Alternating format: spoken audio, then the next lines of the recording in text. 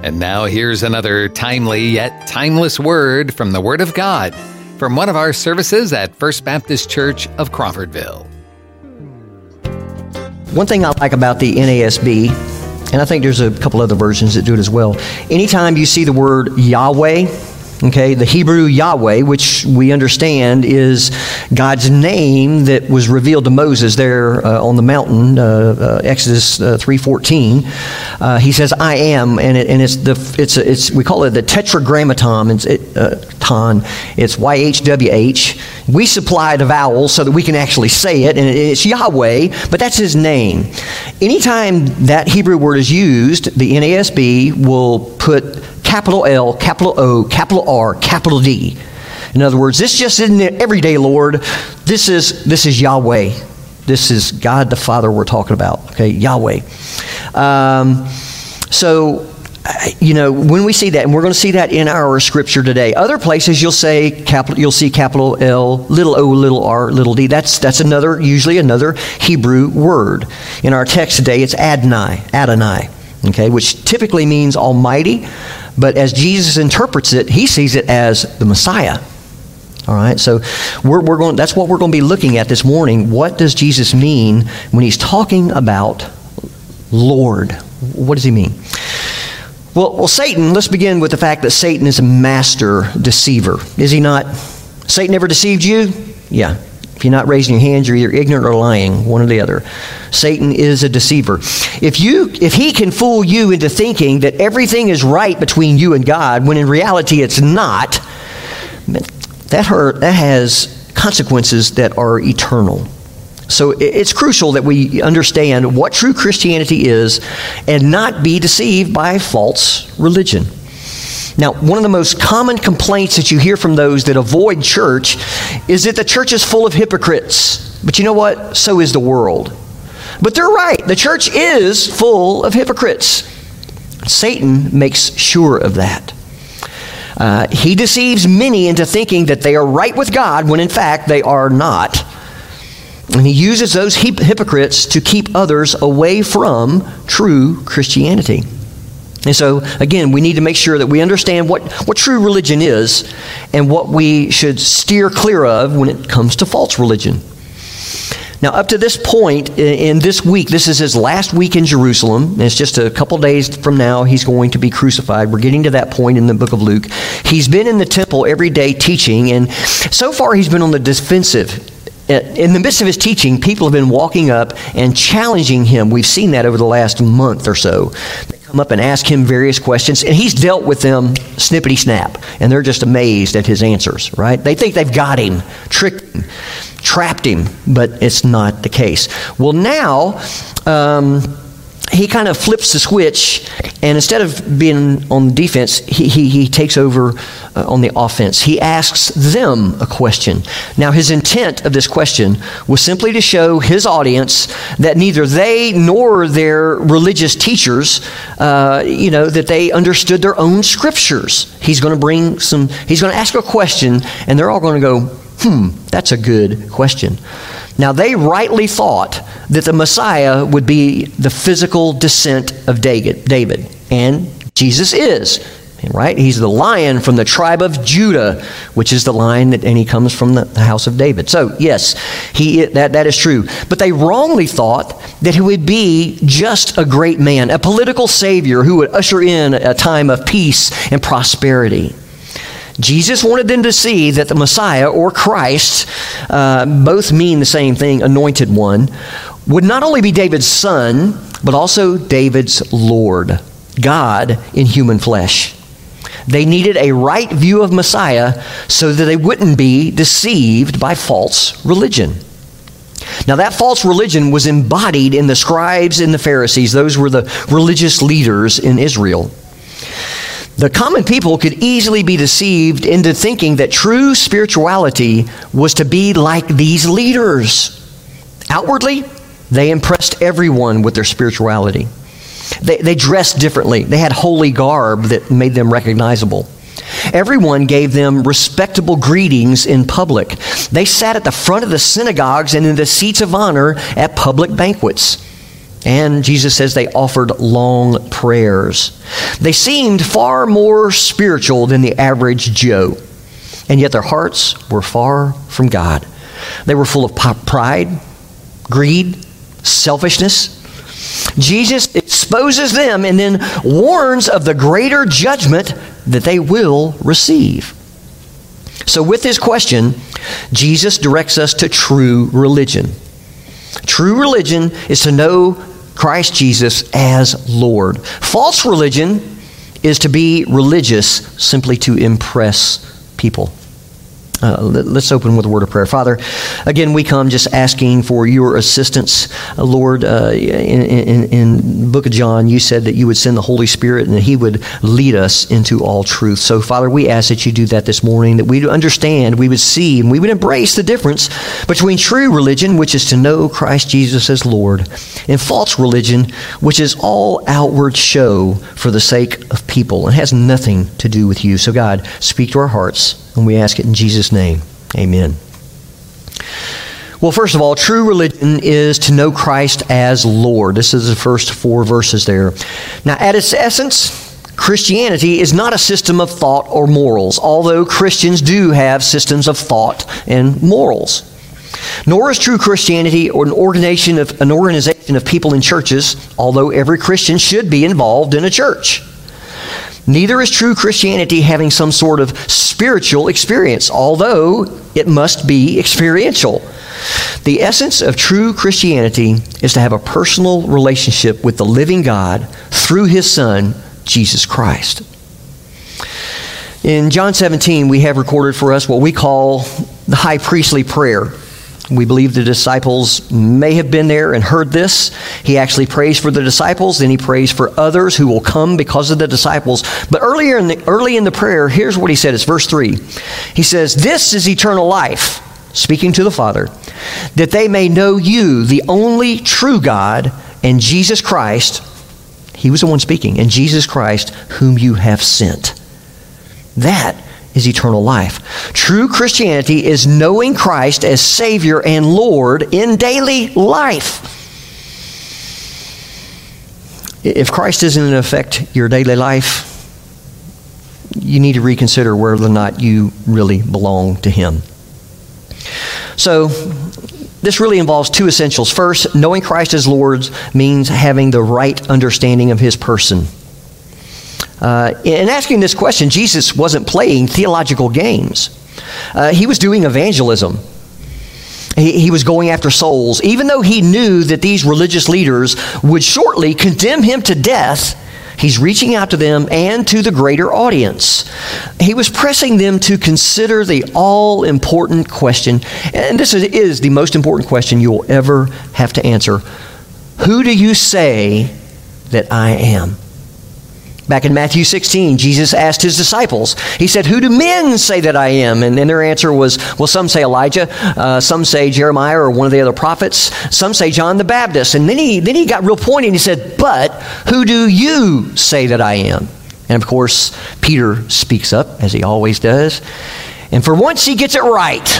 He says, "You are the Christ, the Son of the living." Christ, that's Greek for Messiah. You are the Messiah, the Son of the living God.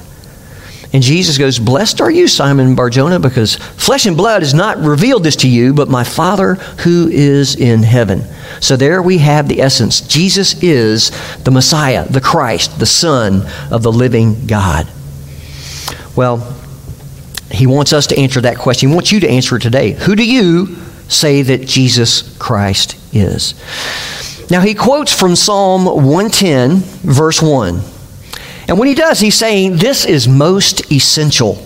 You need to recognize that Messiah is not only David's son, his descendant, but he's also David's Lord. The Father has promised to make all of his enemies his footstool for his feet. In other words, his enemy are going to be under his feet. You're either going to submit to him willingly now, or against your will in that day, whenever that day is. But every knee will bow. Now, if even the great King David calls Messiah Lord, then don't you think that you and I must do so as well? Psalm 110, verse 1, is quoted or alluded to in the New Testament more than any other Old Testament scripture. So the Holy Spirit, who inspired the writers of the Bible, they considered that psalm to be quite significant.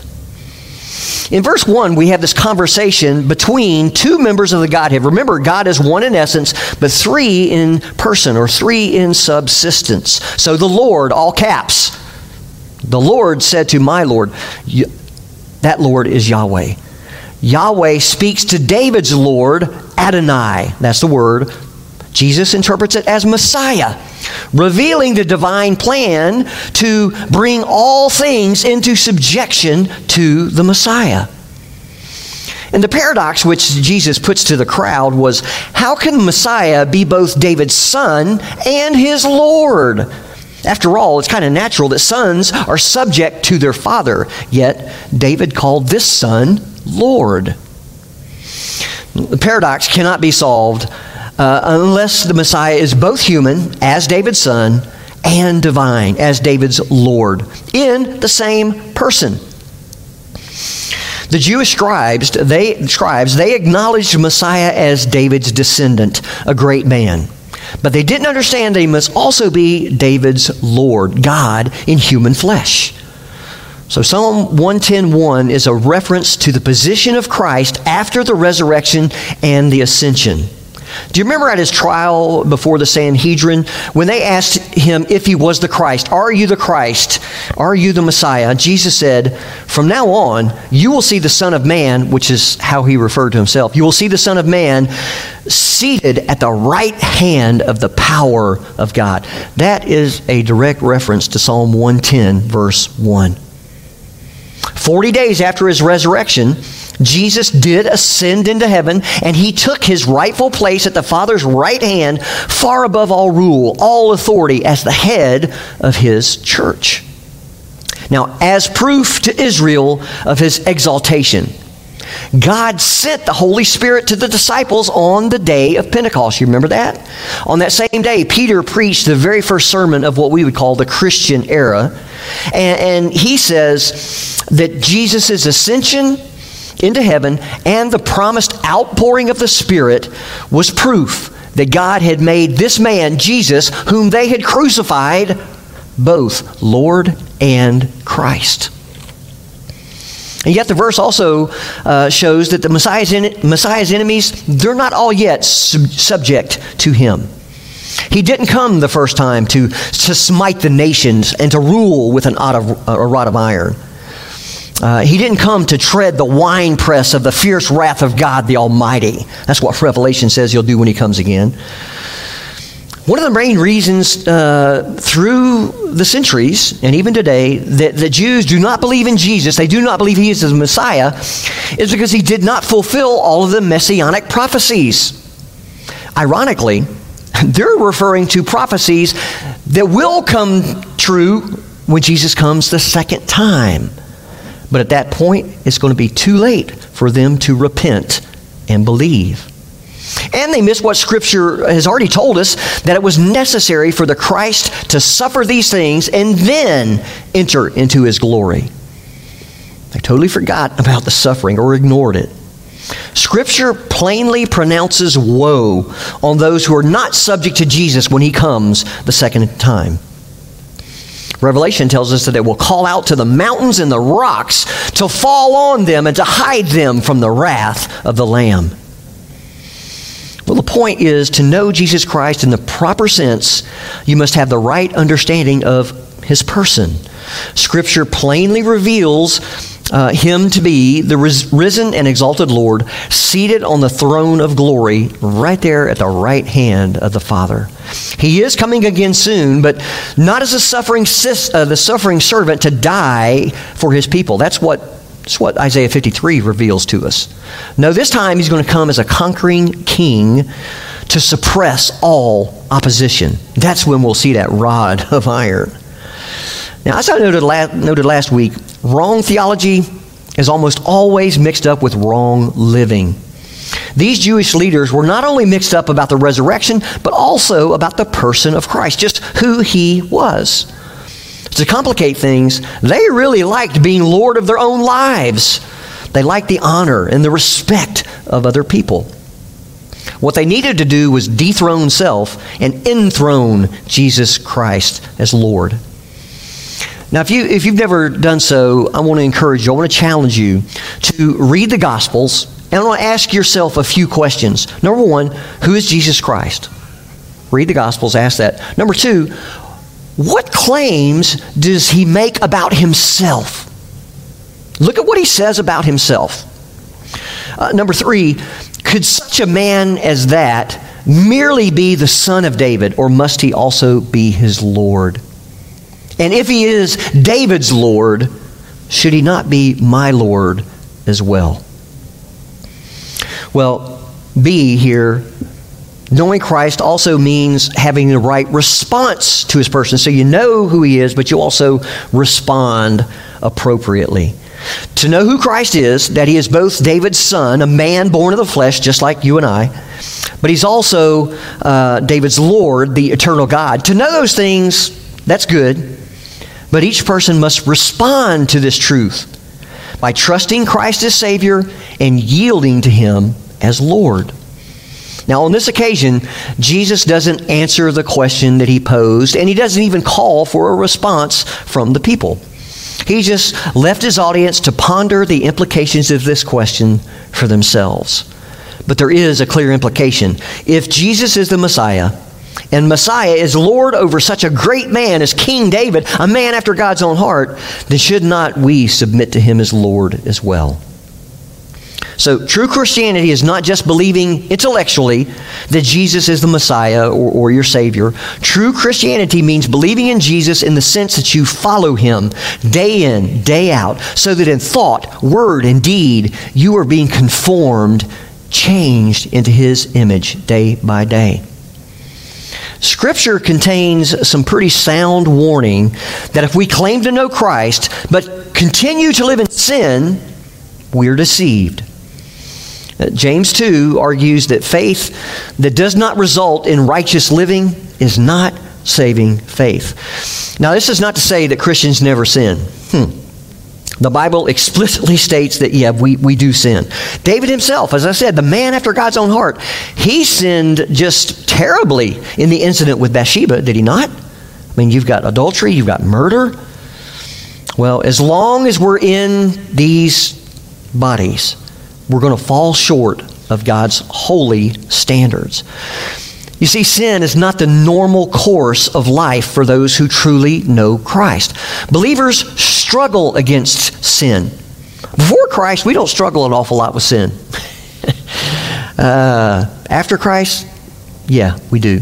Galatians 5, verses 16 through 18 talks about that, how now you have the Spirit of God within you who is battling against what Paul calls the sin nature or the flesh. And he says it's an actual battle so that goes on continually so that you cannot do the things that you know to do. So yes, sin puts us in a struggle. Believers have a growing hatred of sin, not just in others, more so in themselves. They confess their sin when God's Spirit convicts them of it. They don't excuse their sin saying, hey, we're under grace, no big deal. God's got it covered. Christians seek to be pleasing to Jesus as Lord in thought, word, and deed. So the question which this first section should leave us with is, do I truly know Christ as my Savior and Lord? Now, Mark's account says that the crowd enjoyed listening to him.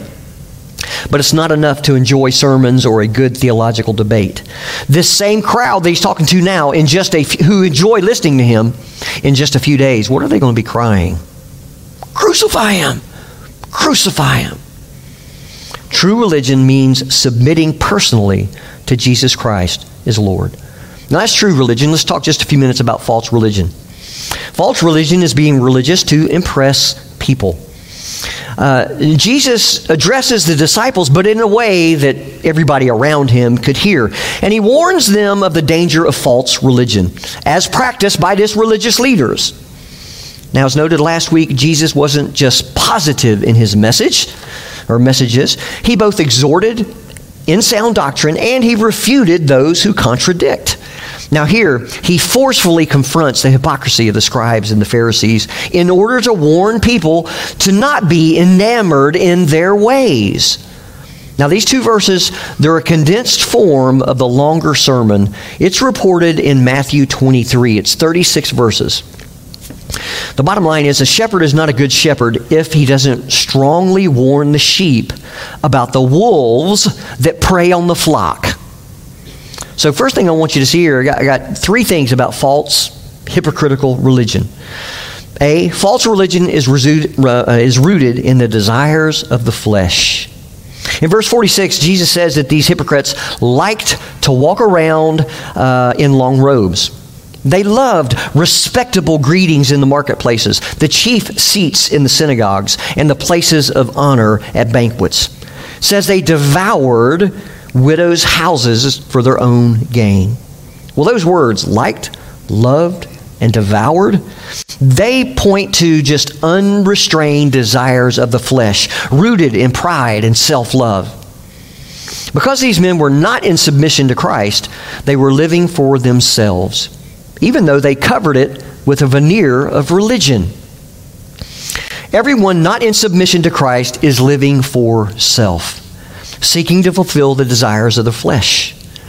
Now, the problem with humanity is that every one of us, love ourselves more than we love God and others. Now, many Christian psychologists operate on the premise that low self-esteem is at the root of everybody's emotional problems. So their approach is to build up self-esteem in their counselees.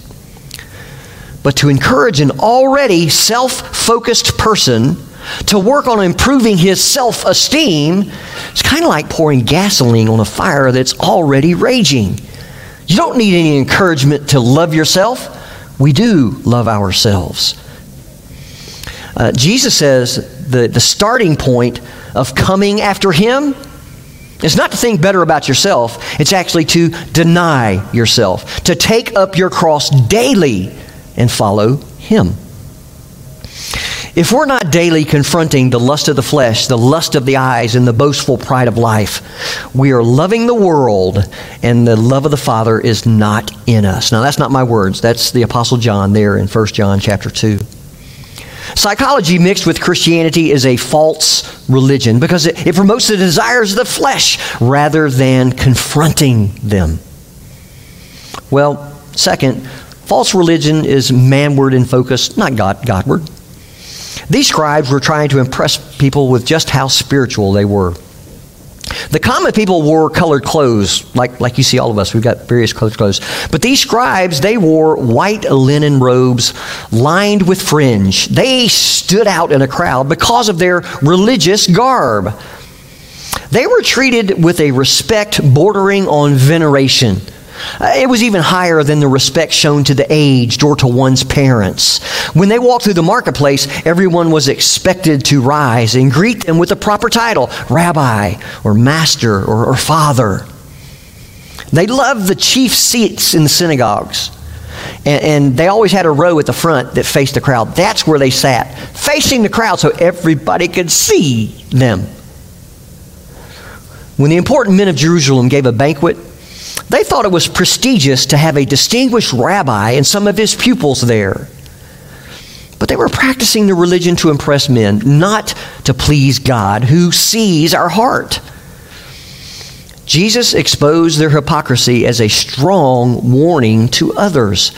He said that they devoured widows' houses and for appearance sake offered long prayers. Wow, when your prayers are sinful, you're in real trouble. Now, there are several views of what this means. Calvin thought that they were praying for hire, promising these widows that if they'd give some money to the church, these scribes would pray for them. Well, if you promise hurting people if they'll give money to the church that you'll pray for them, that's a false religion. Others say that in their role as scribes, they would offer financial counsel to the widows and take a healthy profit for themselves. They persuaded the women to will them her property for religious purposes, ostensibly, but then they would spend it on themselves. But then they would stand in the public places and offer these lengthy prayers so that everybody would think that they were so spiritual. The problem was they were living with a manward focus and disregarding God who sees and knows our hearts. You know, we can fool one another. We can even fool ourselves sometimes, can't we? But we can never fool God. We all face the danger of manward religion. Like these scribes, we can pray to impress men rather than talk with God. We want others to hear our prayers and say, oh man, he is just so deep. Now, because we're all prone to this, we need to join King David. He also wrote Psalm 139. The first part of Psalm 139 has to do with God's omniscience, the fact that he knows everything, and God's omnipresence, the fact that he is everywhere.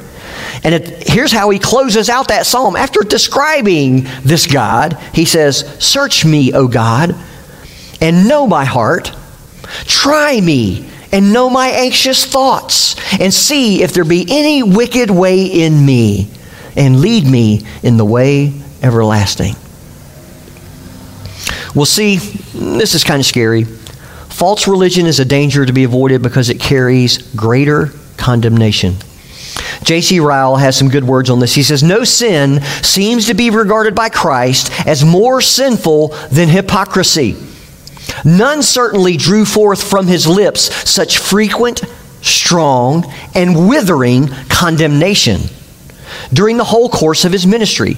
Now, what J.C. is referring there to is Matthew 23, which I told you, this is it's only 2 verses. Matthew 23 is 36 verses. And Jesus scorches them. He literally scorches them. He goes on to say that Jesus was always full of mercy and compassion for even the chiefest of sinners. The woman caught in adultery. Go, sin no more. But his righteous soul was full of indignation for those who pretended to be outwardly holy, but whose hearts were full of wickedness. To use religion for personal privilege or financial gain is to misuse it in the worst possible way. He uses 2 words there, that little scary that I was talking about. Greater condemnation. Talking about the hypocrites. They're perfectly religious on the outside, but they're far from God.